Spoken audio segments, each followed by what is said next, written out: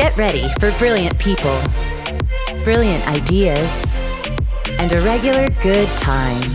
This is Brilliant Thoughts with Success People editor Tristan Ahumada, the show that thinks about how personalities, relationships, and communication shape business success. And now here he is, Tristan Ahumada. You will definitely recognize my next guest. He is world famous and he's known for exercising. Yes, it's Tony Horton, P90X. This guy is fire. You're going to love this conversation. We talk about Obi-Wan Kenobi. We talk about a mindfulness list.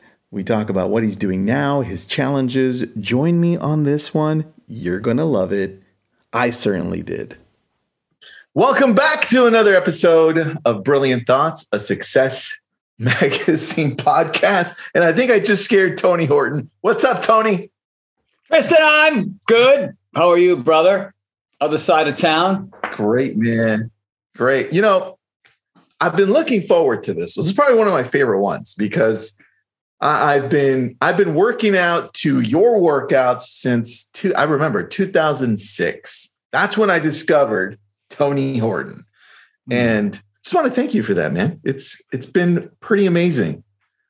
Well, I appreciate the commitment to the pain and agony. I mean, the exercise routines. Not most of my stuff isn't very easy. A lot of people don't make it all the way through. So I appreciate your due diligence on participating in the Horton Fitness Phenom. It's the pull-ups that I never get, man. I'm like, pull-ups are just next level. It's just there's a learning curve. You know, it's like first grade to 12th grade. It takes time to get from one to the other, but eventually you do it. And if you decide to spend that much, you don't have to spend 12 years. But yeah, I mean, you got to spend time on the pull-ups, man. I've had a lot of celebrity clients and I put them through the ringer, you know what I mean? They get in that pull-up bar and they look at me like I'm out of my mind. But it takes some time for some folks, you know? Yeah, dude. Well, I see you on Instagram often, and I see you're now helping out, or you were helping out Ewan McGregor, who's Obi-Wan Kenobi. That looked like it was really fun. How did that go? A blast. Yeah, he's just such a world-class, first-class, down-to-earth, hard-working super talent. That'll be on his obituary, I believe. I'm pretty sure when he dies at 115. It was really fun. He just he's fully committed all the way, and he's just good company. And it's a pleasure having him. You know, he comes here to my pad. I have a pretty nice setup here, and we just got after it, you know. And then he went off and shot Obi-Wan, and you know he shoots like 6 movies a year. That guy, he's just a machine. He is a machine, man. Like amazing, you, so amazing individual. Let me ask you then, what got you started in this route? Because I'm assuming you didn't start off as a younger person saying, I'm going to be the number one fitness guru in all of the United States. Everyone knows you, Tony. You didn't start off. I am America's fitness clown. I don't want you to know. Yeah, that's it. That's my official title. Do you have a shirt that says German potato soup yet? Or? I wish. I think I have one that says Navy bean on it. I don't know. I don't have that either. That's funny. How'd you get started, man? Where does this take us? Well, let's go back into time and let's see. Turn back the clock. I was a non-athlete as a kid. I loved to just chill out and hang out and drink beers with my buddies. And I played sandlot football and basketball, but I didn't really exercise or train. I didn't know that was a thing. Honestly, I didn't really know.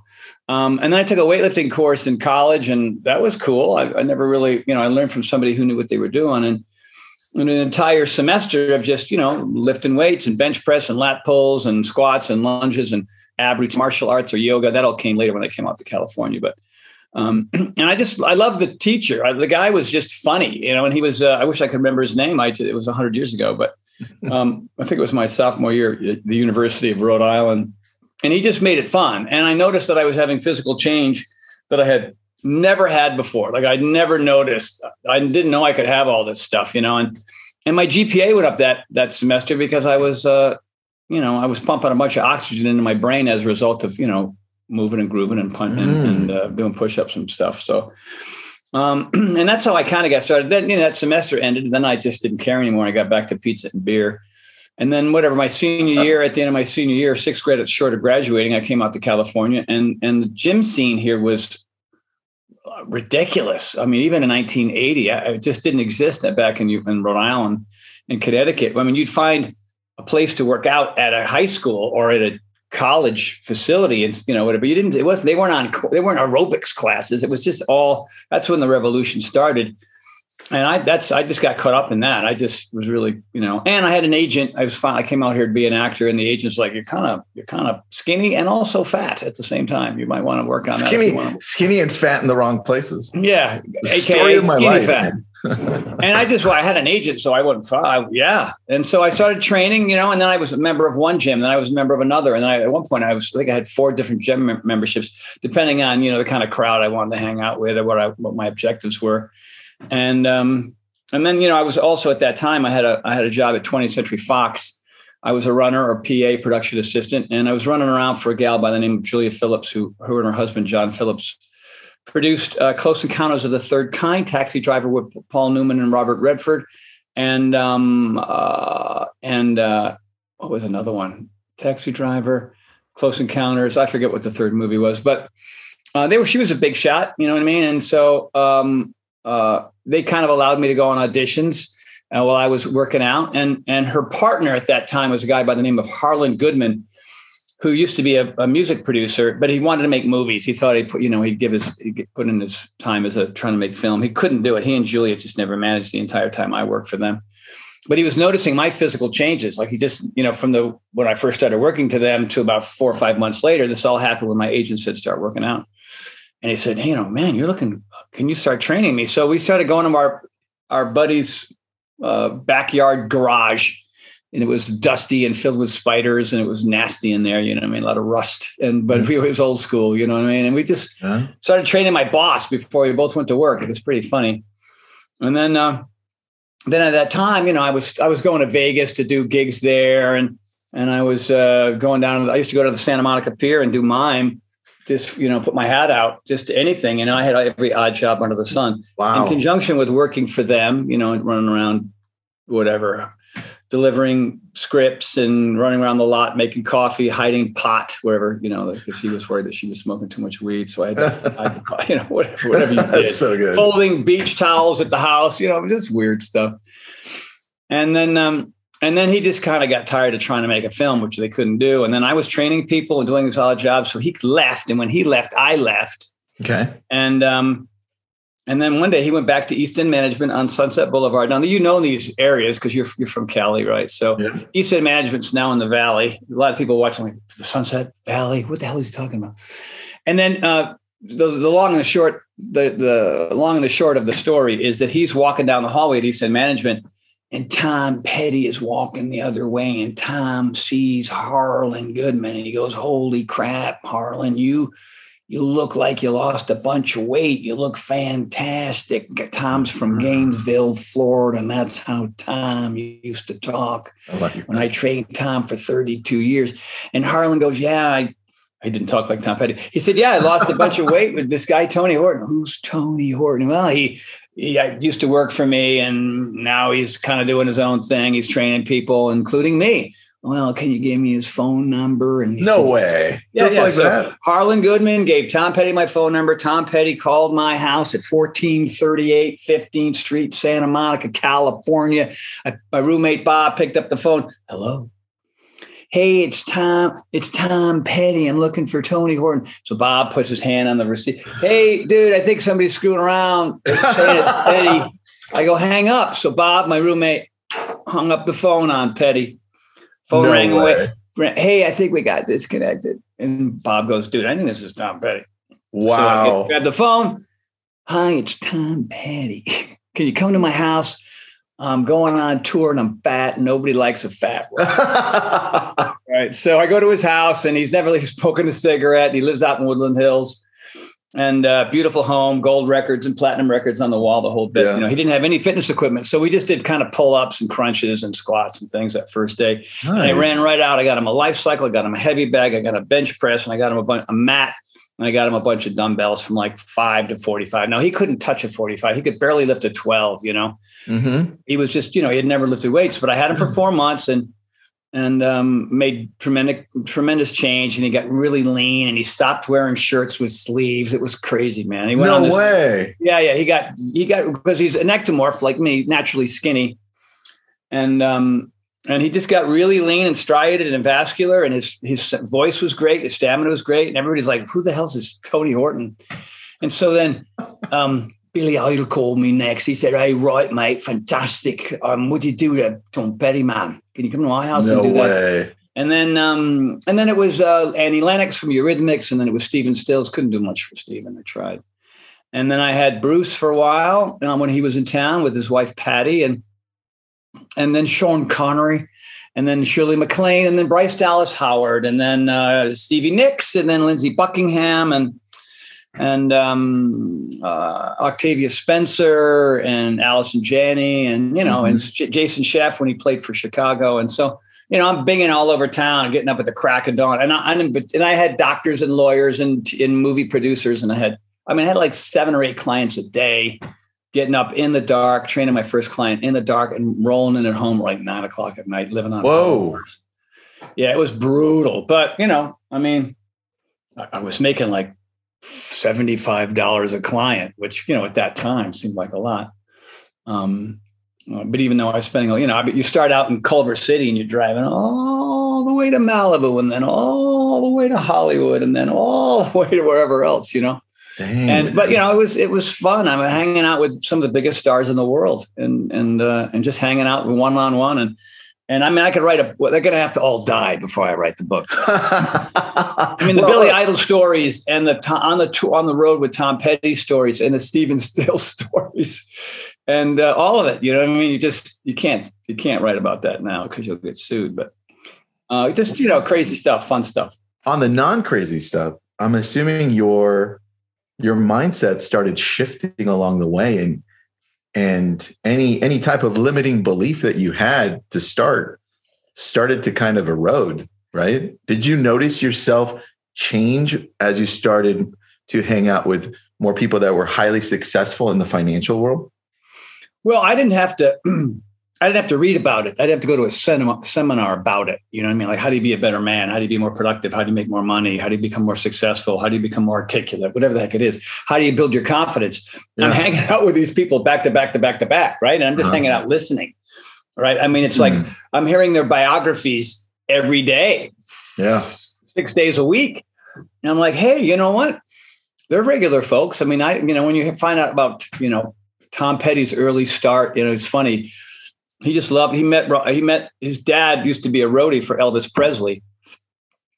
Not everybody knows the story, but I remember he walked in the trailer. He was 7 years old and he met Elvis, right? Mm-hmm. He looked at Elvis and he watched the show and he said, that's what I want to do. And so he just started this group with a bunch of guys. They learned 3 songs. This was like junior high school. And when he used to walk the halls of his junior high school, nobody talked to him. He was a scrawny little funky kid, And then he did a dance at the school, and they played the same 3 songs over and over and over again. And the following Monday, he was the most popular kid in school. And he went like, nobody knew me. So he goes, because I wanted to meet girls. I didn't know how to meet girls. And then all of a sudden they're coming up to me, you know what I mean? And they're asking for my autograph. That's awesome. You know what I mean? It's like, yeah, this is what I want to do. No, that's funny. That's funny. Yeah. Well, you just learn like, okay, you start from here and you take all these steps. And, look, half the books behind me are all personal development books, right? From Deepak Chopra to Tony Robbins to Andrew Weil to Keith Ellis to, Gary Zukav. They're all back there, And so, dude, I was it was reading, writing, and arithmetic in school, which I wasn't very good at. And I just didn't have the knowledge, And so I went to a lot of those seminars. Like I went to the Temenos seminars and the LifeSpring seminars. And a lot of it was, excuse my French, bull. But there was some good value. There was some value in a lot of it. Just creating patterns and having certain disciplines and a work ethic and, getting organized and all those types of things. And a lot of it was just being honest and authentic because I was a tremendous bullshit when I was broke. Because I was just Yeah, I was like, hey, how's it going? Well, I got an audition and I'm probably going to book it. And I came this close. I didn't even get the audition. I didn't go on one. I was just, I was hungover. That's what was really happening. That's funny. So I decided to stop being that guy and just live in the truth and make all the steps, take all the steps I needed to take. And exercise and eating right was the foundation to who I became. I was, because, you read John Ratey's book, Spark, the effects of physical activity on the human brain. Mm-hmm. And you go, because, a lot of people are using sex, drugs, and rock and roll to try to get these little temporary highs. Yeah. And then the downfall is just too tremendous. It's just too much. But if you exercise, which means you're earning it, right? It's like, I'm not using a source outside of myself, weed or drugs or whatever, or booze. Or pills. I am the source, right? I am the source. I'm being very selective about what I put in my mouth. I'm being very selective about being consistent when it comes to my exercise. And then, now I have the energy and enthusiasm to kind of do the things that are hard. Mm-hmm. You know what I mean? As before, it's like, that stuff's hard. I don't want to do that. You know what I mean? I'll probably fail. I always used to. And then you just go, screw it. I'm looking around and I'm in a 2-bedroom apartment in Santa Monica with a view of a convalescent home. And I go, I think there's more to this, more to life. So, well, and a little luck. There's luck. There was luck involved as well. Yeah. Dude. Well, you know what? Let's talk about that, because I've seen the growth that you've had ever since I was introduced to Tony Horton. Right. And I still see an amazing progressive growth. How much of that is, or it has been, luck? Well, what is luck? Luck is opportunity meeting readiness. So if opportunities come and you're not ready, and early on when I was unlucky, these opportunities came, but I blew it. I just wasn't ready. Didn't have the confidence and the knowledge to be able to hit my mark when I needed to. You know what I mean? And now I can hit my mark in my sleep. I can get up in front of 26,000 people and do a workout and not even think about it. And I've done that, right? I've been to 63 military bases around the world. I've thrown up in Thunderbirds and F-15s and jumped out of freaking Chinooks. And, there's a bunch of my life I've jumped, I've heli skied, there's all these things that, these opportunities have been able to come to me because of what I've been able to accomplish. But early on, I could barely get out of bed most days. But why were you finally ready when the Tom Petty opportunity came then? I wasn't going to blow it. You know what I mean? I had been training Harlan and a couple other people, and I was scared to death. I'm going to Tom Petty's house, and what if I hurt the guy? You know what I mean? And you're just kind of winging it. But at that point, when I had been training a few people, I wasn't certified or anything. I didn't have any kind of exercise science background or kinesiology background whatsoever. That all had to come sort of midway through training Tom. I just broke out all the textbooks and this is before the internet. You know what I mean? This is like, I couldn't just start Googling stuff. You know what I mean? I had to just sort of find sources at the library or whatever. And I knew the basics because I was a member of 4 different gyms and I just kind of hanging around a bunch of gym rats and I saw what worked. And then later on, when I got certified, I went, I kind of know most of the stuff anyway, hypertrophy and eccentric, concentric and stabilization and proprioception and all these different sort of, pyramiding and all. And I learned a lot of that stuff. I learned in that course in college at URI. So, I kind of pieced it all together and, my goal, and I also was working a lot. I was going to yoga classes back then. So I was really working on flexibility and making sure that whatever I did with Tom, that he had the mobility, the range of motion to be able to do the stuff I was asking him to do without him getting hurt along the way. So, and I'm not a drill sergeant. It's not like, come on, you can do another one. No, it's like, hey, how do you feel? I'm kind of tired. Okay, screw it. You're done. Let's we're done today. You know what I mean? Like, that's good. I knew how to be the tortoise, not the hare. Right. And so, and that's, I think, the reason why at 64, I'm relatively uninjured. I've had injuries like, pulled muscles and tendons and twisted ankles and things. But for the most part, I know the difference between yin and yang. And I make sure that I have a mindfulness practice. And I did that with my clients. And it's all seemed to work out so far. Well, you're 64. And as I was doing a little bit of research on you, I noticed that a few years back, there was this time that you had a sickness and it knocked you out, man. and you had to kind of rebuild who you were at the core. Tell me about that. What happened there? Because I didn't have a lot of clarity as to what exactly happened. October 2017, I was dealing with three. I mean, I always say, I don't know, was it these three things? Maybe it was. I was going through contract negotiations with Beachbody. Now, I've been with them for 20 years, and they did P90X, X2, X3, 22-minute hardcore, and there's a myriad of other programs that I did with that organization. And I thought I would just be with them until the day I died. You know what I mean? And apparently at that time, when my umpteen contract was up, I was appalled by what the offer was after 20 years of service and making the CEO a billionaire. You know what I mean? He had a lot to do with it. Trust me. The guy was a go-getter and hardworking, and he was brilliant at what he did. But I don't know. P90X was sort of the biggest thing since sliced bread at that point. And I was just like, oh my God, this is a major shift in my life, because my lifestyle had got, I got a house here, I got a house in Jackson Hole, I got expensive cars in the driveway, I have massive mortgages and bills, and I have employees and crap, you know what I mean? And now I'm looking at this offer and I'm going, it was very stressful. And then there was the Vegas shooting, all happening in that time frame, and I had friends that were there. And I don't know, man. I couldn't, and the people around me weren't like really reacting to it. It'd be like friends of mine who don't even know what's going on in Ukraine. I just want to grab them by the throat, like snap out of it. It's not your TikTok, your YouTube thing is not as important as that. Anyway, right. So I get really revved up. And then Tom Petty dies the next day. So contract negotiations, the Vegas shooting, and then Petty dies. And I'm just distraught. I just feel horrible.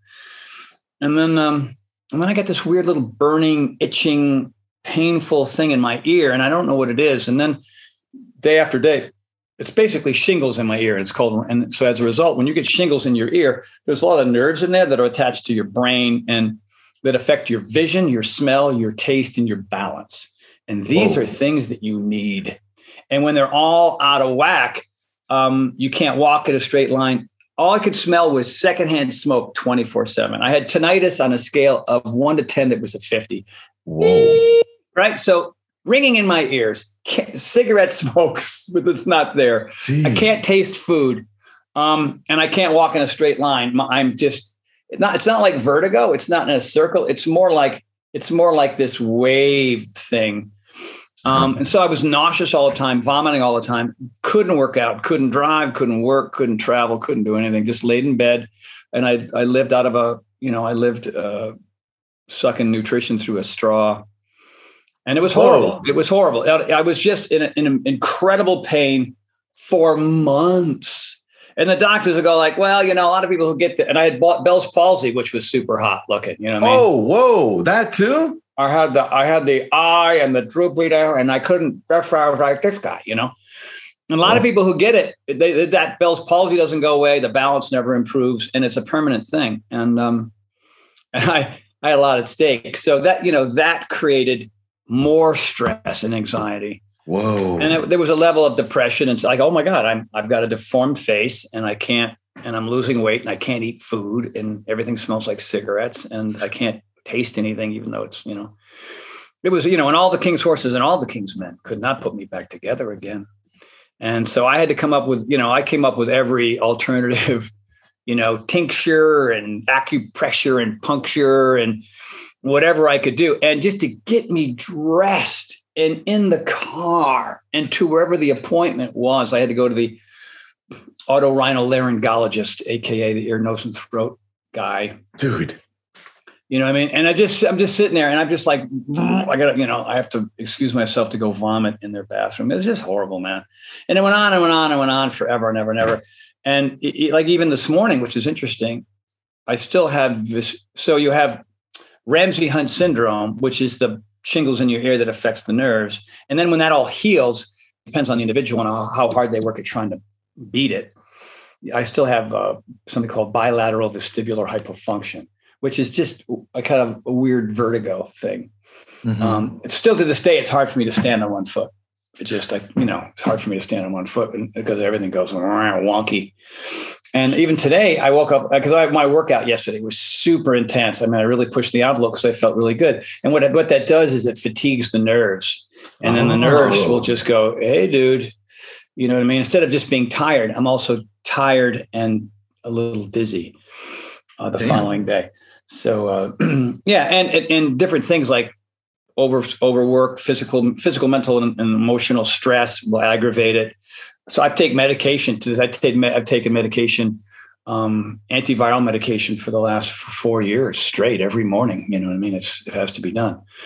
And I should get a shingles shot, but I'm a little concerned about that. I will eventually, but yeah, amen. You know, and so what happens is that you have to learn how to relax more, and you have to learn how to, you have to listen. I have to listen to my body and just chill. So, I mean, last night after the workout, I jumped in the pool.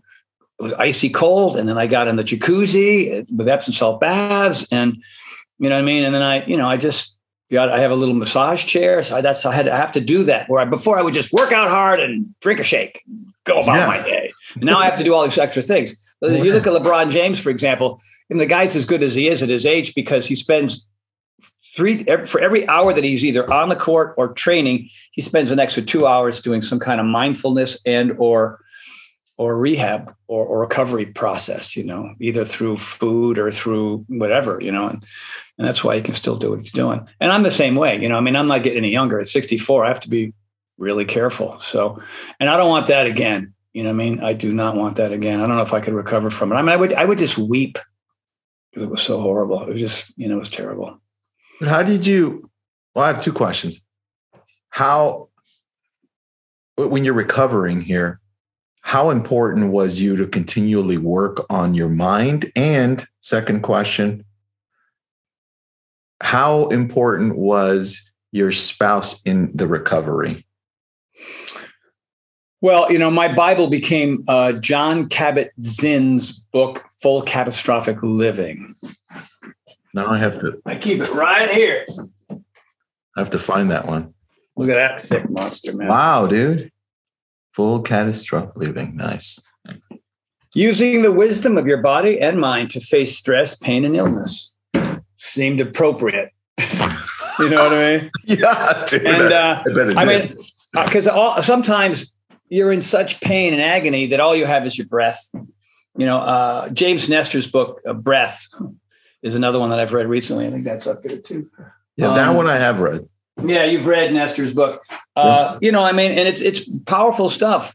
I mean, exercise. A lot of people talk about the runner's high, right? The reason why there's a runner's high is because you're cranking consistently over time. It's not like you bench press where the heart rate goes up a little bit and you're working on some certain muscles, and then you take a break and then whatever because the heart rate goes up and down. The thing about cardiovascular exercise is the heart rate goes up, and the heart, lungs, and legs are working together, and there's that sustained.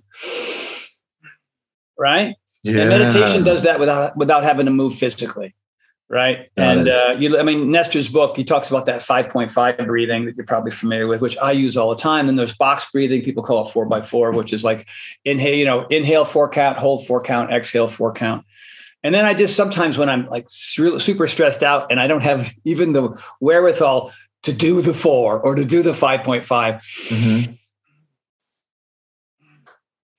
Right. And it doesn't work right away. And you have to kind of, it's like religion. You got to kind of believe it too. There's got to be faith in what it is.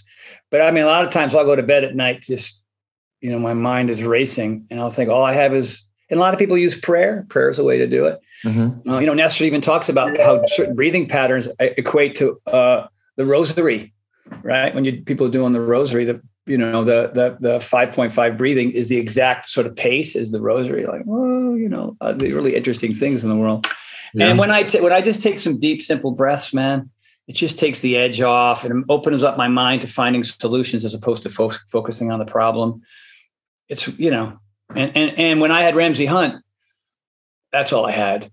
I had the tinctures and I'd been to the doctors and I come home miserable. So And that, there's a lot of stuff about breathing through your nose exclusively in, oxygen in, carbon dioxide out, using the filtration system of your sinuses as breathing through your mouth apparently is about the worst thing you can do. Yeah. Especially if you read James Nestor. I mean, that Mankin tribe that he talks about, like they would wrap their kids' mouths when they were born because breathing through your mouth. Yeah. Because, you breathe through your mouth, all the dirt, the dust, the toxins, the viruses, right in your lungs. No filter. Your nose, the acids of your stomach take care of it. I mean, I don't know. So yeah. I take my mouth now. You do? You read about that in the book, right? Yeah. I mean, I take my mouth every night with this kind of medical tape that, that doesn't take my lips off. That's and I wear a Breathe Right. You know what I mean? All I need is a mouth guard and I'll be the least sexiest man in the world. That's the goal. That's right. My wife will turn over and go, really? There's no spontaneity here at all. You know what I mean? Maybe a CPAP machine too. Just get going. Why not? Dude, that'll throw air in there, right? Through your nostrils. Look like Darth Vader while you're in bed. Darth Horton. I mean, you might have a special appearance in Obi-Wan. Who knows? Right? Well, dude, tell me about this, the mindset shift, because I'm assuming and remember, most of the people hearing in are business owners, entrepreneurs, solopreneurs. When you got thrown into this whole different world where it felt like you were just trapped, how did you start transitioning out mentally? Because I'm assuming the stress, the anxiety just would spiral you into a place of just so much negativity. It's like, I'm done. Like, how do you get out of that? Well,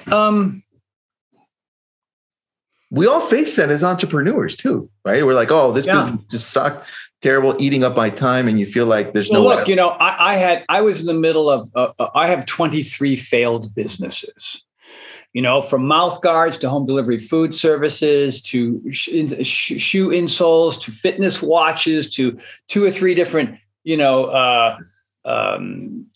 fitness gear. I mean, it went on and on to 4 failed TV pilots. And for me, it was making sure.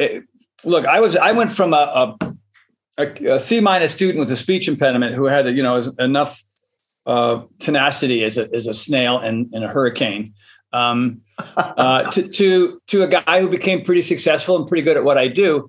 And so, my whole thing was to continue to show up and learn how and when to chill out, as opposed to burning the candle at both ends. I think a lot of entrepreneurs are, they're so ambitious, which is really great, right? And they have all these strategies and plans and goals and techniques, and through whatever, maybe personal development or classes they've taken or business school they've gone to, you know what I mean? And they don't bother to check to see how stressed out and how pissed off and how unhappy and depressed they are, right? Yeah. They might, like on paper, everything might look great, right? Oh, they got the great wife and the nice house and some money in the bank and some stocks and bonds and whatnot.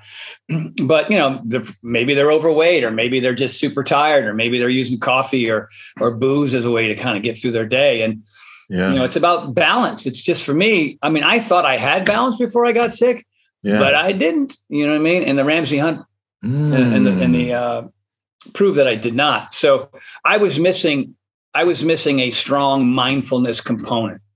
Now, I was not hopping in the jacuzzi tub. I was not just chilling out and listening to my favorite music once in a while. I was not going for walks in my neighborhood. I was not meditating at all. You know what I mean? There was a lot of, the pendulum swings in both directions. At least it's supposed to. But if we don't allow it to, something's going to break, right? Some physical, mental, and emotional issue is going to pop up. And you're fighting that tooth and nail is only going to last for so long. And then who knows, maybe it's a stroke, maybe it's hypertension, maybe it's type 2 diabetes, maybe it's cancer, maybe it's Parkinson's, maybe it's Alzheimer's. For me, it was Ramsay Hunt syndrome, right? So there's 2 things that we control. That's what we do physically with our body to help improve it, and what we put in our mouth, which is basically we are what we eat, right? So when we do those 2 things, that's the foundation of who we are, and then we build from there, right? And if you do that, well, then you can get through life with, I think, that's my philosophy. I mean, other people have other ones. I don't know, but that's what got me from A to Z. And I'm still learning. I'm still growing. My issue is organization. I'm still not great with that. You know what I mean? I'm kind of seat in my pants. I mean, this is my to-do pile. I like that, dude. That's great. A lot of right there. He's showing up all this paper that he just brought up from his desk for those of you listening in. That's good. Oh, or listen, yeah, a big stack of paper. So what I do when it starts to scatter all over my desk and end up in various rooms, I collect it all and I put it in a pile. And when I have a day where I don't have, I was shooting for the last 2 weeks for Tonal, so I wasn't able to do that. And tomorrow I'm shooting for my supplement line all day. But today's other than our conversation, today's a pretty mellow day. So I just start at the top of this pile and I go, all right. Well, and then I just phone call, email, go do, right? Nice. And then I go to the next thing. I go, that's just a thing that needs to be filed. I know where that should go. You know what I mean? And then when that pile is gone, right, that just takes some of the stress off and makes me feel like I'm moving forward. And like, for example, Kathy Smith, who's a sort of a world-renowned fitness icon. She's been around forever. She kind of took over for Jane Fonda, kind of before my time. I was training clients while she was all over television. And I reconnected with her, and there's some conversations and some different projects. And that happened to be the first thing on the list. So I called her up, left a message, wrote her an email, and then the people I wanted to connect her with, I made that connection between her and the folks that I wanted her to meet. And I'm like, that just felt good. And it's been sitting on my desk for 5 days. And that's not fair to her and the people who might want to work with her. Yeah. So, those are just, that organization thing is something where I kind of still struggle a little bit. But how important was your wife in recovery and in helping you stay organized? Because without her, I'd be in the ground. Yeah, man, I don't know. I probably would have gone nuts. You know what I mean? That she would come in and check out. She fed me. Right. I couldn't go downstairs. I could walking from my bedroom down the hallway, down the stairs and into the kitchen to make food would have been impossible for me. So I probably would have lived on friggin' Ritz crackers and M&Ms. I don't know, or just protein shakes, which would have been really hard to make. So she fed me every meal and she brought it up to me. And my office, which is here, is 2 rooms away from my bedroom. So this is kind of, I couldn't even sit here, dude, and have a conversation with anybody or email. I mean, I just couldn't. So she took care of all that for me. And she's the one that drove, every time I had an appointment with the King's Horses and the King's Men, she drove me, very carefully down Mandeville Canyon. Mandeville Canyon is like, like, you know what I mean? It was brutal. So, yeah. And I'm blessed. My wife was my best friend. We've been together 13 years and we're closer than ever. You know what I mean? I married a unicorn. So there's that, you know what I mean? She doesn't hold a grudge. There's not a jealous bone in her body. We could have sort of a fight. And then 5 minutes later, she goes, "What do you want for lunch?" I go, "Did I marry a Stepford wife? This is insane." It's crazy. I was like, I said, "Please, I hope I die before you die. Because if you die before I do, like a ball. They'll find me out in the yard. You know what I mean? In the ball." Oh, that's good. That's good, man. I love that. Yeah. And by the way, and that's because obviously, I used to date women that were the opposite of me because I wanted to fix them and they wanted to fix me. And there's that, opposites attract, right? Yep. I didn't do that this time. I found somebody who's a lot like me. She leans a little bit right. I lean a lot left on certain things, we're not exactly. So she's a very strong Christian woman. I'm a heathen. So it's not all exactly the same. Great combination. Yeah. There's the opposite thing, but we understand and appreciate each other for who we are because who we are, we try to be, like I always say to her, "What's my job?" And she'll say, "To make my life awesome." I go, "Damn straight, woman." Oh, that's good. Damn straight. And that's what it is. Like right now she had back surgery. It was kind of, minimal. But I'm all, what she did for me back in 2017, whatever. I'm just making her life a little bit easier right now. And I enjoy it. I enjoy taking the pressure off of her. That brings me pleasure. Like just delivering flowers, like whatever day, it doesn't matter. It doesn't have to be Valentine's Day or her birthday or anything. It just, those kinds of things. Because I know it makes her happy and I like when she's happy and And so and she does the same for me. It's like, you know what I mean? It's a give and take. I love or that. It's actually a give and give. To give and give. Yeah. And then you're happy to give back. All right. Question about misconceptions when it comes to exercising and nutrition. What's often the biggest misconception you find when you're helping out somebody and they say, well, yeah, if I just work out and then continue to eat McDonald's, it should work, right? Well, that's one. You've got one. The other one is the time frame in which something's going to change. All right. And at that time frame for whatever change you're looking for, it's usually aesthetic or health, right? It's like, I want to look good and I want to feel good. I mean, that's the main reason why anybody does anything when it comes to exercise. It just takes longer than you think. Especially if you've got 100 pounds to lose, or you're not athletic, or your pain threshold isn't very high, you know what I mean? Or you're prone to injury. You know what I mean? Everybody has to go at their own speed and pace. I have a friend of mine. He's a young kid. He's 28. He's an actor. He's strong as an ox. He just can't, to look at him, you can't tell. And he's like, why? Look at your arms. Like, you're striated and muscular. I go, yeah, I've been doing this for 500 years. And then one of our friends went from kind of pudgy to shredded in 4 months. Wow. And my buddy Nick is like 2 years. I go, dude, it is what it is. What are you going to stop? Right? Look how strong you are. Look how, how vibrant you are. Just, the change is going to come. I think a lot of people exercise for all the wrong reasons. Too many people are doing it because they want to look a certain way, or they want to be big, or they want to be whatever. Yeah. And that's all ego. It's all ego and aesthetics.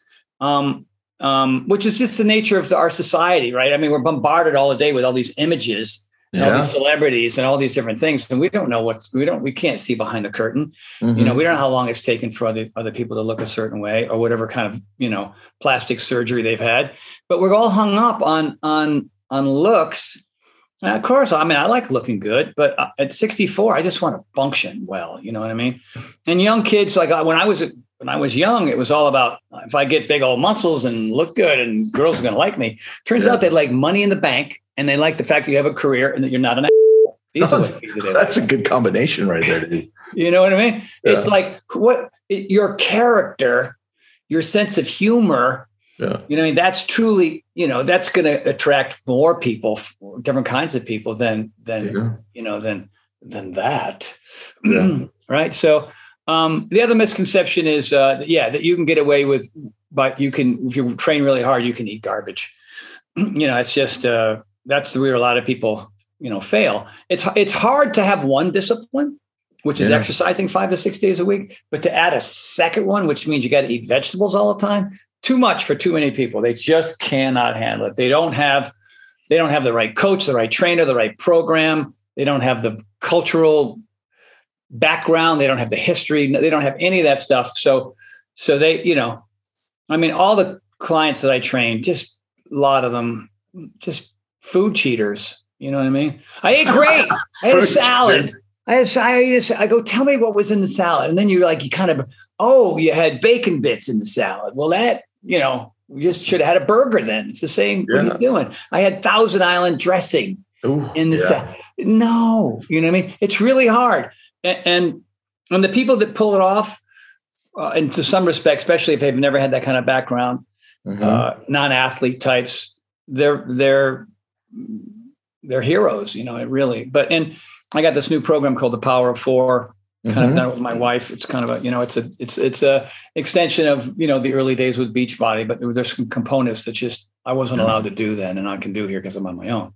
And the results have been amazing. Not just the aesthetic change, but just sort of there's this gal that comes here. Her name is Tracy Kezon, Kezon.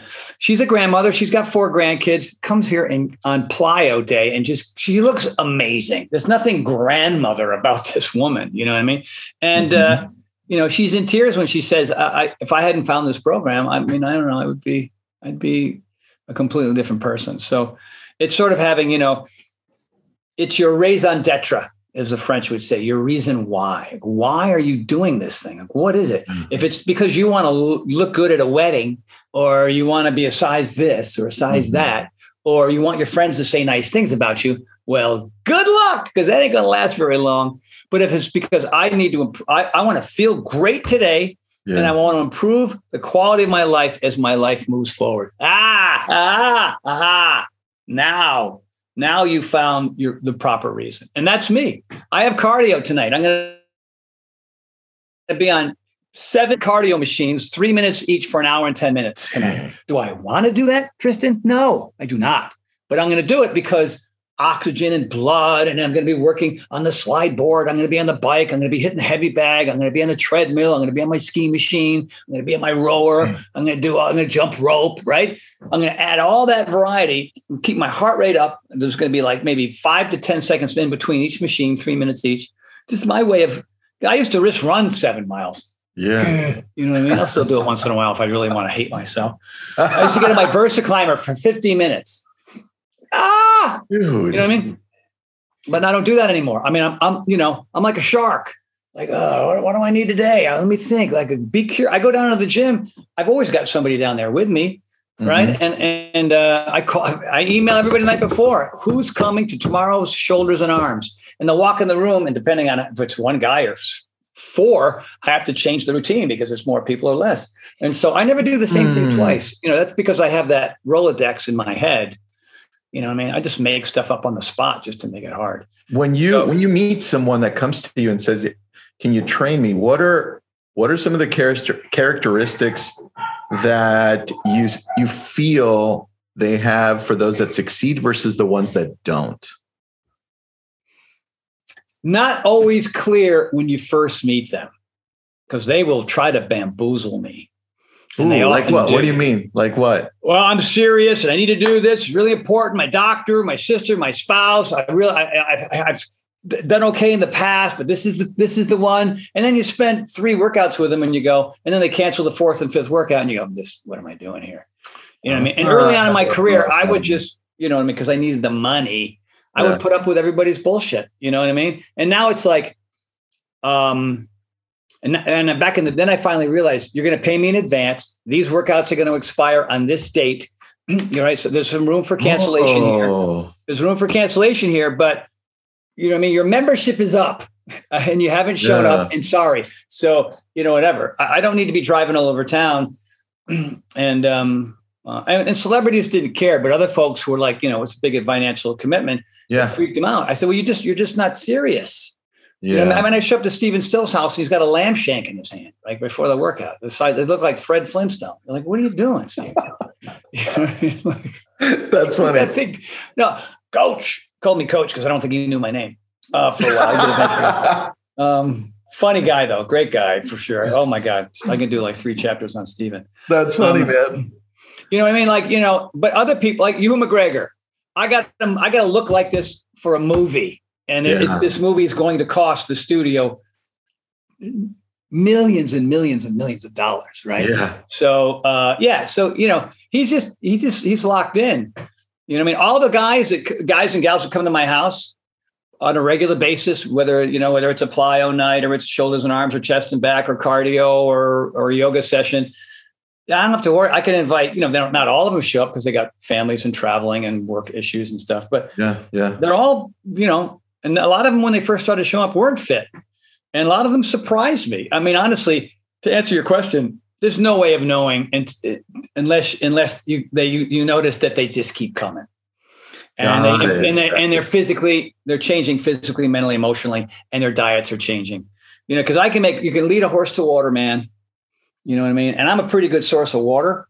Yeah. Right. I'm pretty good at what I do. And if you hang out with me on a regular basis and you eat what I tell you to do, and you get the mindfulness practices that, you know, what are your top 10 mindfulness practices? If you have none, then you better start doing it. Walking your dog is one. Listening to music is one. Praying is one. Meditation is one. Napping is one. You know what I mean? Like if you don't do any of those things, jacuzzi baths are another one. They're you know, I have my list and I'm always, I haven't done that in a while. If they're like, I don't have time for that. I don't want to do that. I don't want. All right, well then I get a pretty clear indication that you don't want to do what I want you to do. So you're not going to see change. And by the way, old dogs, new tricks too. Younger folks seem to be more pliable or less resistant to doing things that are outside of their comfort zone. You know, and you got to get outside your comfort zone. But like, you know, what I try to do, I try to instill a lot of the philosophies that I apply to my life. I mean, I wrote a book called The Big Picture, 11 Laws Will Change Your Life. Yeah. Now, those are 11 things that I discovered along the way from reading all these things and going to all those seminars and going, oh yeah, that. Do your best and forget the rest. Chapter number 1 in the book, right? So, perfectionists are just, they're gonna struggle. They're gonna suffer. They're not gonna see it.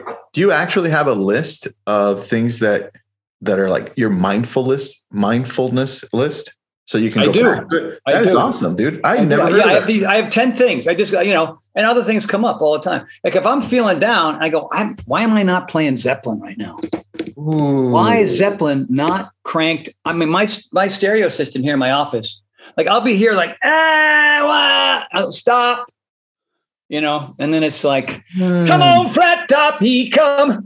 Grooving up slowly, he got choo-choo wobble, he want holy roll, he got head down. Yeah. Right? You crank the tunes, and then you get into it. It just changes your mindset for a second. Or I'll just walk out the front door and I'll walk up the street and I'll walk back and I'll sit back here and I'll go, okay. Boom. But people just sit in the muck and the mire of their day and they don't take those breaks because they think they're breaking the rules. So many people are working at home now. I mean, you can't do that maybe necessarily at the office, but for a lot of entrepreneurs and people who are doing their own thing, it sparks that creative energy that gets stagnant if you're just sitting on your ass and just trying to, Bill, hey man, you know what I mean? You got to turn that crap off once in a while. I love that. Especially you have to notice. I was like, wow, I feel like I'm a little aggravated. I feel like I'm a little frustrated. I feel like, I feel like I'm not really finding solutions and I'm just sitting here and my back is hurting. Like, notice that stuff and then go do something that's the antithesis of that for 5 minutes. Dude, I love that. I took notes on that, man. Mindfulness list. I just never thought of putting that list together. That makes a lot of sense. And then it's easy to notice. A lot of people don't. It's like the frog in the frying pan, right? Like, I'm in the pan, slowly turn up the heat and they die. You know what I mean? That's what's happening to so many people. Like they do the same thing. You put a frog in water and you turn it up slowly. It doesn't jump out. You put the frog in hot water, out it goes. Right. So we are the same in that regards. I think so. And that's how I got Ramsay-Hunt syndrome because I'm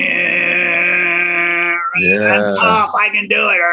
Right. And then, my ear hurts. Oh, I don't feel good. Blah. You know what I mean? Yeah. Off to the ER I go. And by the way, physical activity and your food, lack of good food choices and lack of physical activity leads to every possible ailment and disease you can imagine. Alzheimer's, Parkinson's, they thought that was genetic. It is to some degree, but our demise is a result of behavior, environment, genetics. By the way, and if you can handle your behavior and your environment, you can literally change your genetics in your lifetime.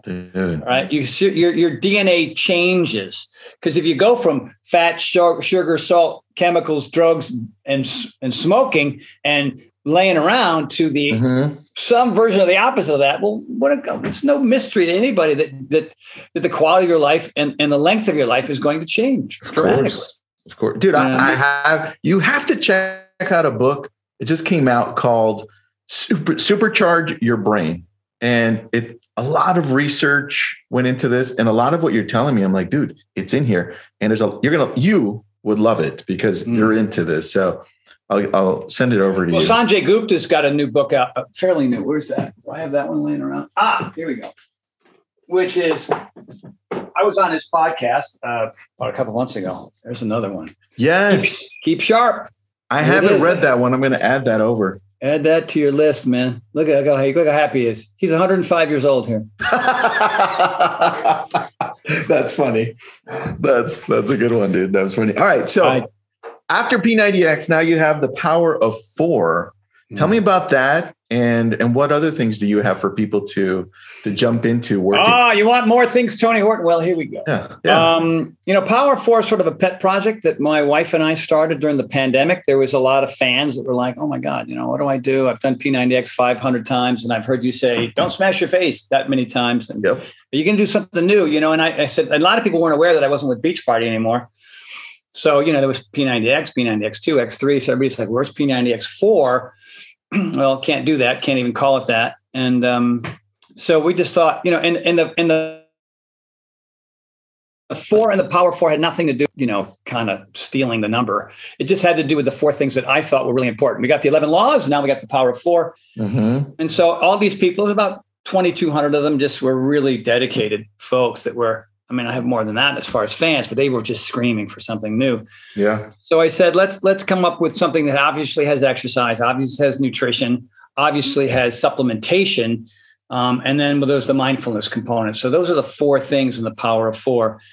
And then, so what we did was at first, we were shooting workouts on a phone in the gym by myself. And then people wanted, well, what about cast members? Well, we're in the middle of COVID, right? So we shot them, and then we brought a real camera in, but we're still shooting with masks on. So we're going to move to the top and push up now. Like, what did he say? They were raw, they were down, they were dirty. Yep. And then first there were 8, and then there were 12. And then in the end, there were about 47 routines, including mindfulness routines, meditation. So people and we're building the library, and I changed the calendars every 3 months. Got it. So here's for example, do I have a calendar here? Oh, I don't. It's buried in my to-do pile. All right, here we go. This is what a calendar would look like. So they would get these, right? Oh, nice. Right. So that's months 1 through at some point during the course of the pandemic. And then I have little notes here on the side of kind of what to focus on. And the really cool thing was I was able to create something that was based on how I live and what I do, what changes my life, and as opposed to what Beachbody wanted me to do. Right. And I had a lot of say early on, but then at the end, I really didn't have any say anymore. And so we had those folks, and then, this is the end of 2021. And my wife and I said, well, maybe we should get out of the beta stage, because we had beta 1, beta 2, we had intra months, and beta 3 had month 1, 2, 3, 4, 5, 6. Yeah. And we launched on January 1. And if if people are curious, you go to powernationfitness.org. That's powernationfitness.org. And there's 3 different levels. There's base, there's base, premium, and platinum. Platinum means you basically can come to my house and just hang out. Oh, nice. No, that's right. I was already writing it down. I'm like, okay, it's $100,000 just to, but different levels of content, right? And so a lot of people just want the base program. They want the nutrition guide, and they want and what we ended up doing, and we had a real crew come in, and we had to make sure everybody was tested, and we shot it here at the house. It was me and 2 people behind me, and a lot of old original P90X, X2, X3 cast members. That's cool. All new jokes, but well edited with music, as opposed to the you can barely hear us, barely see us with masks on. And we pared it down from the 47 down to 25, which is a lot of content. Yeah. Plus now on the site, if you have a premium or platinum, you can get live. There's tons and tons of live content. Plus I go on. There's mastermind classes. And so, we're chugging along, and we're loving it, and we're still going. There's that at powernationfitness.org. And then I'm on Tonal now. And a lot of people know what Tonal is by now, because, they got LeBron and Serena Williams and Michelle Wee and Sue Bird. We got all these big fancy celebrities promoting it, because it's kind of a unique piece of equipment. There's nothing like it. I mean, the mirror is, it's a television turned sideways with trainers on it, right? Yeah. You have to bring all your own stuff. You've got to bring your kettlebells and your weights and everything. With Tonal, these 2 arms that go in every possible direction. Yeah. You can do, it literally, you can do 1,000 moves on that piece of equipment. It's amazing. So I've got 2 programs on that. One's called 20 and 20 Ignite. And the other one's called 20 and 20 Pump Up the Volume. And I just finished shooting my 3rd program. So, nice. And I do have the number 1 program on the machine. Dude, of course. Would you expect anything else? The other trainers are fantastic. I mean, they've got a great quiver of great trainers. And I was kind of known before I got there. So that's partly why. But I mean, the humor's still in there, and the routines are still in there.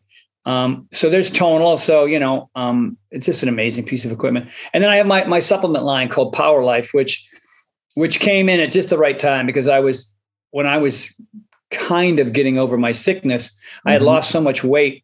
I had sort of an accelerated version of something called sarcopenia, which is age-related muscle loss. Usually don't see people in their 60s and 70s that are jacked, just because the muscle loss is too great. So we came up with these really cool combinations. This great thing for our digestive system. I had leaky gut. So when I was sick, I tested everything. I had leaky gut, I had leaky brain. Who knew what the hell this stuff was? And so we came up with this product called Foundation 4. And now there's 1, 2, 3, 4, 5, 6, 7, 8, 9, 12 different SKUs, 12 different products of Power Life.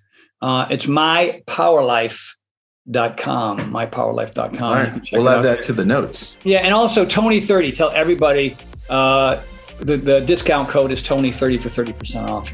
Tony30. Don't pay full pop for that. Tony30. Dude, I love that. Yeah, man. Those are all the brilliant thoughts that we have for you today. If you like what you're hearing, drop us a review or just tell your friends. This has been a Success Podcast. Head to success.com/podcast to hear more just like it.